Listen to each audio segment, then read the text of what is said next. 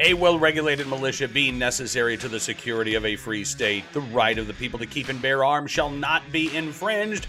Welcome to the first Bearing Arms Cam & Company of 2022. I am so glad to be here. I am sorry that I'm a day late.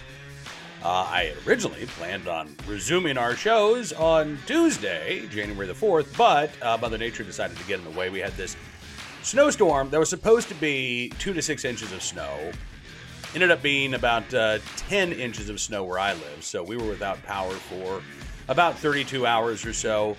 We're all fine. Everything's fine. It was a little cold. I will confess, it was a little cold Monday night, about 13 degrees in the house. I do not have a generator. Generators cost money, and honestly, we need a generator like maybe once every 2 years. So this has been one of those things where my wife and I, the 9 years we've lived here in rural Central Virginia, have had this debate. Like every time we've had an extended power outage, we should probably get a generator. And then the power comes back on, and we think, maybe not. This time around, we've actually made the call. We're going to talk to somebody about getting a generator because, as bad as it is to be without power in the winter, it's much worse in the summer. We can put clothes on, right, and stay warm. We huddled under blankets. We were fine. Pipes didn't freeze. We turned off our water. Everything was fine. Ended up cooking outside on our camp stove. We roughed it a little bit, but we got by. Being without power in Virginia in the summer when it's like 90 plus degrees, 80% humidity, there's no relief to be found in that situation. So, I think we're going to be taking steps to ensure that we are even more prepared to deal with what Mother Nature might send our way. But in the meantime, again, I'm glad to be back with you. Hope that you had a great holiday, both Christmas holiday, New Year's Eve, New Year's Day, and that you are back with it in 2022. We've got an important year ahead. We're going to be talking about the Supreme Court fight over the right to carry. Oral arguments are already held. Decision should be coming down in June. And I think it's going to be a good decision. I think we're also going to see a backlash. In fact, I think we're already starting to see the backlash to this anticipated decision, as well as the fact that, more Americans are buying guns. We had, 18.5 million firearms sold in 2021, millions of new gun owners. The gun control lobby is lashing out because they know that they are losing right now. They're losing public opinion. They are losing legislative fights. They are losing court battles. And so they are lashing out. One of the most recent examples of this in California, where on Tuesday, several Democrats, introducing a gun control bill, going off of what Gavin Newsom has called for, allowing the victims of violent crime to sue gun makers and sellers, holding them responsible for the actions of criminals. I mean, this is something, again, that Gavin Newsom had called for in response to the Texas anti-abortion law that allows private citizens to sue abortion providers, right? The Democrats in Sacramento on Tuesday, however, said that they've been working on this since before Gavin Newsom started yapping about the need for a law. In fact, they pointed to something that we've been talking about now for over 6 months, and that is this bill in New York. Actually, it's a law in New York now that says that firearms makers, distributors, and sellers can be held liable for the quote, unreasonable sale, manufacture, distribution, importing, or marketing of firearms that cause harm to the public as a public nuisance. And all of this, again, is an attempt to get around the Protection of Lawful Commerce and Arms Act, the federal legislation that was passed on a bipartisan basis in 2005 that was designed to prevent junk lawsuits that sought to bankrupt the firearms industry by, again, holding them responsible for the actions of criminals. And that is exactly what this California bill would do. There's no other way around it. Phil Ting, chairman of the California Assembly Budget Committee and a huge gun control activist, says, I think this gets at the spirit of what the governor was asking, which is really that ordinary Californians have the ability to hold the gun industry accountable. How about, again, holding violent criminals accountable in a state like California that is explicitly reducing the sentences for crimes that are committed by somebody using a firearm? So if you actually use a gun in the commission of a crime, you're going to be punished less severely than you would have, let's say, a decade ago in California. The actual criminal perpetrator doesn't bear as much culpability as the maker of the firearm. Well, why don't we extend that logic, or the lack thereof, to other industries? Why don't we sue Ford every time a drunk driver gets behind the wheel of a car? Why don't we sue knife makers every time somebody gets stabbed, or X-Acto knife makers, if somebody uses a box cutter. This is absurd.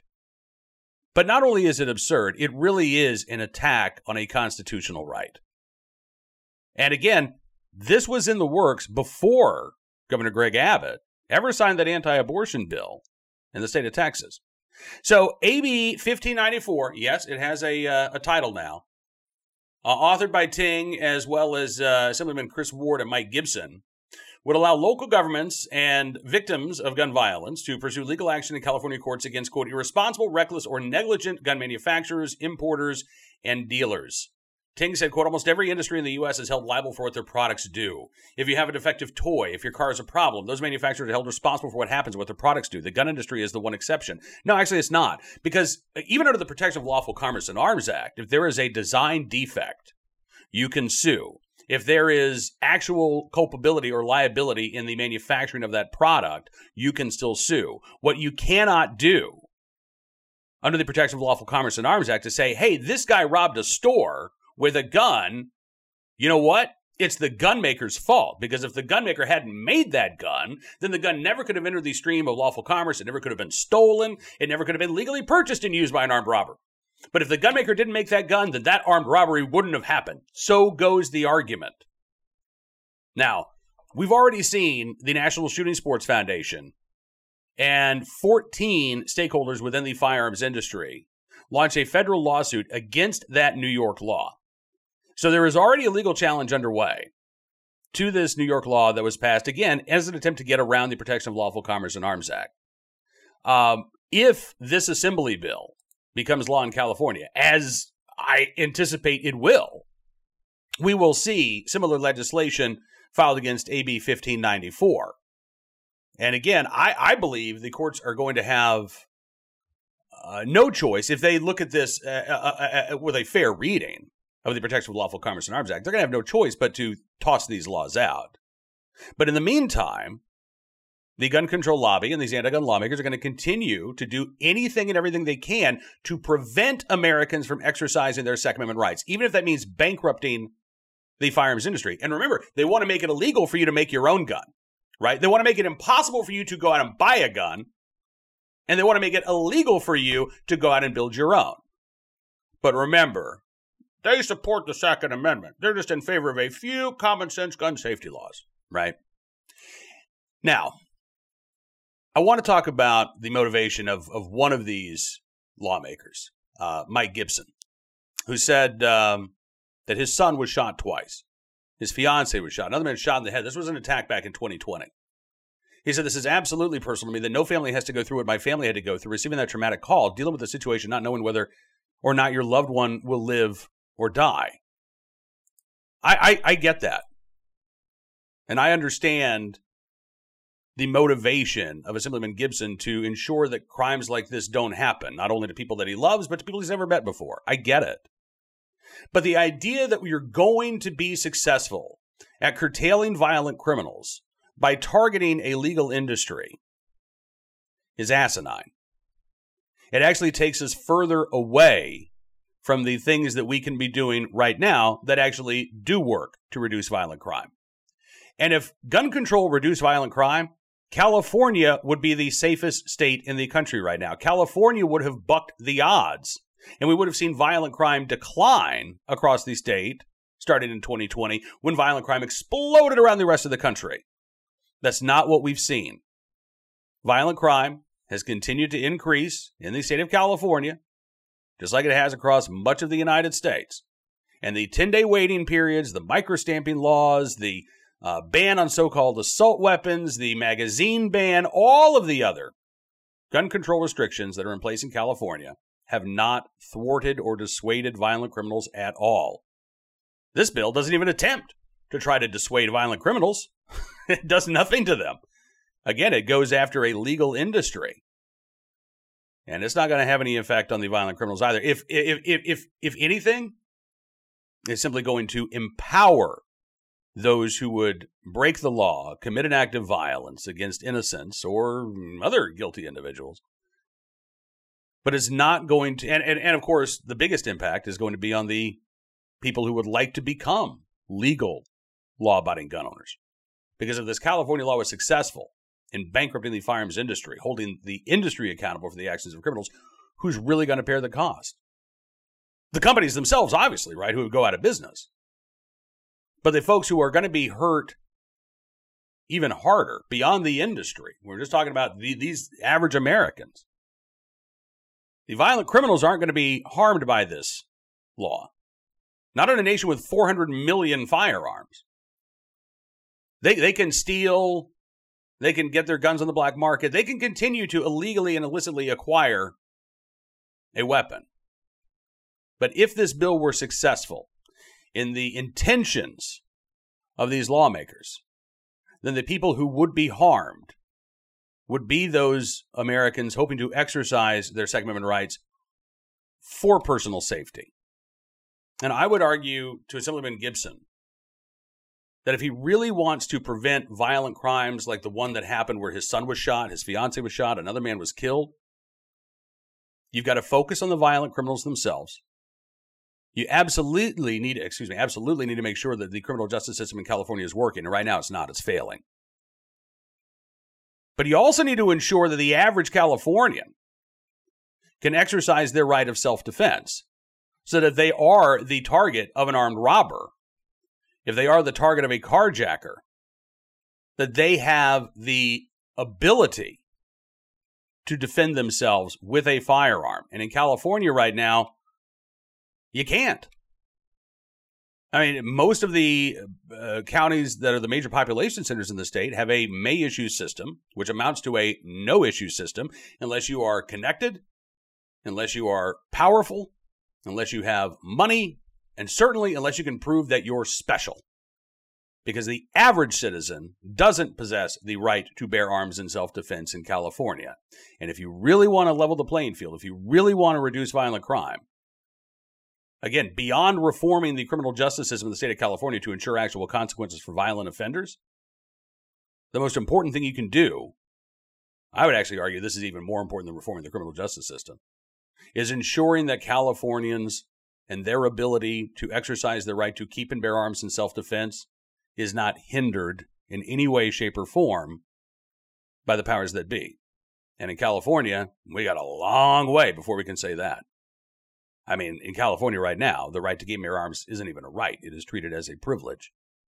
And again, hopefully, that's going to change with a Supreme Court decision in the New York State Rifle and Pistol Association versus Bruin case later this year.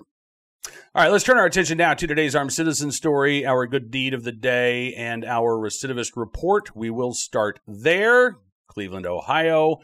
Woman charged in fatal shooting of off-duty Cleveland cop during a carjacking was on probation for armed robbery. Tamara McLeod has been charged with aggravated murder in the Friday fatal shooting of Officer Shane Bartlick. She was sentenced in October of last year to 5 years probation for her role in a armed robbery in Lorain County, Ohio. She also had a warrant out for her arrest, stemming from a armed robbery back in November at a pizza restaurant in Cleveland. Another warrant for failing to show up to court to face misdemeanor theft charges. By the way, she's 18 years old. McLeod suspected in several other unsolved armed robbery cases throughout the greater Cleveland area, according to Cleveland police. The Garfield Heights woman amassed a history of criminal convictions, beginning with an assault conviction at age 14, a domestic violence conviction the following year. She also has several other convictions for minor traffic offenses, one for unauthorized use of a car. She was 16 years old when she was arrested and charged in connection with an incident back in 2020. In that case, she was accused of arguing with a 23-year-old woman at a family party. She ran around a crowd of people who tried to separate the two women, then punched the other woman in the face. The two traded punches until McLeod got into a car and then drove away. She then returned, apparently, to the home with her mom later that day, firing a gunshot at the woman, according to police reports. With mom there, prosecutors charged McLeod with felonious assault, discharging a firearm over a roadway, improperly handling a gun in a vehicle, as well as assault. The case, according to the Cleveland Plain Dealer, remained pending in the Cuyahoga County Juvenile Court for more than a year, until the victim in this case twice failed to show up for trial, resulting in a judge dismissing the charges. McLeod's most recent conviction came after an October 30th, 2020 robbery in Lorain County, where she allegedly drove to a 37-year-old man's home after the two met on an online dating site. The two went upstairs for a short time, where they returned to the first floor of the home. Two of McLeod's friends were in the living room They were armed. They threatened to shoot the man. They demanded cash. They put the gun in the man's face, ordered him to the ground. The man's 12-year-old son walked downstairs. The gunman ordered him to the ground as well. The man fought off one of the robbers, ran from his home, yelled for help, I guess leaving his 12-year-old son behind. Two gunmen stole $100 in cash, 2 cell phones, a bank card. The 2 armed robbers, McGloy, then left in a vehicle that was reported stolen 4 days before the robbery. Entire robbery recorded on surveillance video, both inside and outside the man's home. So there's plenty of video evidence. She was charged in Lorain County Juvenile Court with complicity to aggravated robbery, abduction, 2 counts of grand theft, pleaded guilty to the charges back in June, and again sentenced on October 28th of last year to 5 years probation. She was told if she violated the terms of his probation, she could be sentenced to an adult prison term. So I suppose that's a possibility. But I'll be honest with you, given the state of the criminal justice system, I would be shocked, absolutely shocked, if this 18-year-old ends up going to prison for her 5-year sentence for violating probation regarding the shooting of this off-duty Cleveland police officer. Let's hope that the evidence is there in that particular shooting that this previous probationary sentence won't have to be enacted. But again, you're left wondering if the criminal justice system had worked this time around, if Tamara McGloy had not received 5 years probation in this armed robbery, would this off-duty officer be alive today? How many other armed robberies might not have taken place? How many other lives might not have been threatened? Unfortunately, again, in this case, the criminal justice system failed. McGloy was set free, and lives were lost as a result. Turning our attention to today's armed citizen story from Salem, Oregon. Here's the headline for you. A man shot and killed while reportedly breaking into a Salem home. We don't have a lot of details about this case. According to the Marion County Sheriff's Office, deputies were called to a home in Salem, Oregon on Sunday evening about 7 p.m. Someone called 911, said a man had tried to break into a home, but a resident shot him. When deputies arrived, they found 42-year-old Peter Bishop dead at the scene. The 62-year-old homeowner said that his adult daughter, 2 of his grandchildren were at home at the time. We don't know if Peter Bishop knew the residents of this home. Again, we don't know the motivation here. The investigation is ongoing, but at this point it does appear to be a case of self-defense. And we'll keep our eyes on this story for any more details as they become available. And then finally today, our good deed of the day from Michigan, where the village of Dundee stepping up to help a mom and her son after a local police officer saw them sleeping in their car in the village of Dundee. According to WXYZ, the officer learned that the woman was a cancer patient and that she and her son and their dog had lost their home in western Michigan back in the fall. The officer said the family ended up in Dundee because the woman had cancer treatment several times a week in Ann Arbor, Michigan. A post on Facebook revealed that the family spent Christmas in their car this year. After talking to the woman and her son, the officer started calling around, called clergy, called local officials, business owners. And according to the village of Dundee, businesses like Bricktown Coney Island, Social House 103, have donated hundreds of dollars to the family for food at the restaurants. Others have paid for hotel stays. They've given out Kroger food and fuel cards, clothing, and more. Village of Dundee said on a Facebook post, quote, nearly 20 envelopes of donations for a homeless cancer victim have been dropped off or mailed in so far and will be delivered to our adopted family today. $1,400 in cash, $120 in gift cards, along with other donation offers of clothing and food, which is being delivered to the family as we write this update. They're also asking for more help for those who need it. And again, this family may have gone unnoticed were it not for that officer in the right place at the right time, willing and able to do the right thing, to stop and talk to them, find out their situation, realize that they needed some help. And when that officer put the word out there, again, the community responded. So I'm so glad that this cancer patient has seen the blessings come her way from that community showing support. And I hope and pray that she is successful in her fight against cancer and that 2022 turns out to be a much better year for her than 2021 was. Now, that is going to do it for this edition of Bearing Arms Cam & Company. I hope that 2022 is a great year for you as well. I'm so glad that you're kicking off the year a few days late with me here on Bearing Arms Cam & Company, but I'm so glad for your support. Glad to be back behind the microphone. Again, this is going to be a critically important year in our right to keep and bear arms and the fight to ensure that that right remains strong and secure. So I hope that you'll join me each and every weekday as we bring you the latest Second Amendment news and information. Don't forget to check out BearingArms.com throughout the day as well. We are constantly updating the website with all of the news that you need to know about your right to keep and bear arms. And if you like what you see, you can always become a VIP subscriber or a VIP Gold subscriber. That'll give you access to all of the Town Hall Media library of websites with exclusive content you won't find anywhere else. Just go to BearingArms.com/subscribe. You can use the promo code GUNRIGHTS and get a significant discount on your VIP membership. We really do appreciate your support. We're looking forward to covering a very busy and historic year for our Second Amendment rights here on Bearing Arms and Bearing Arms Cam & Company. We'll see you back here tomorrow with even more of the latest Second Amendment news and information that you need to know about. But until then, be well, be safe, and be free.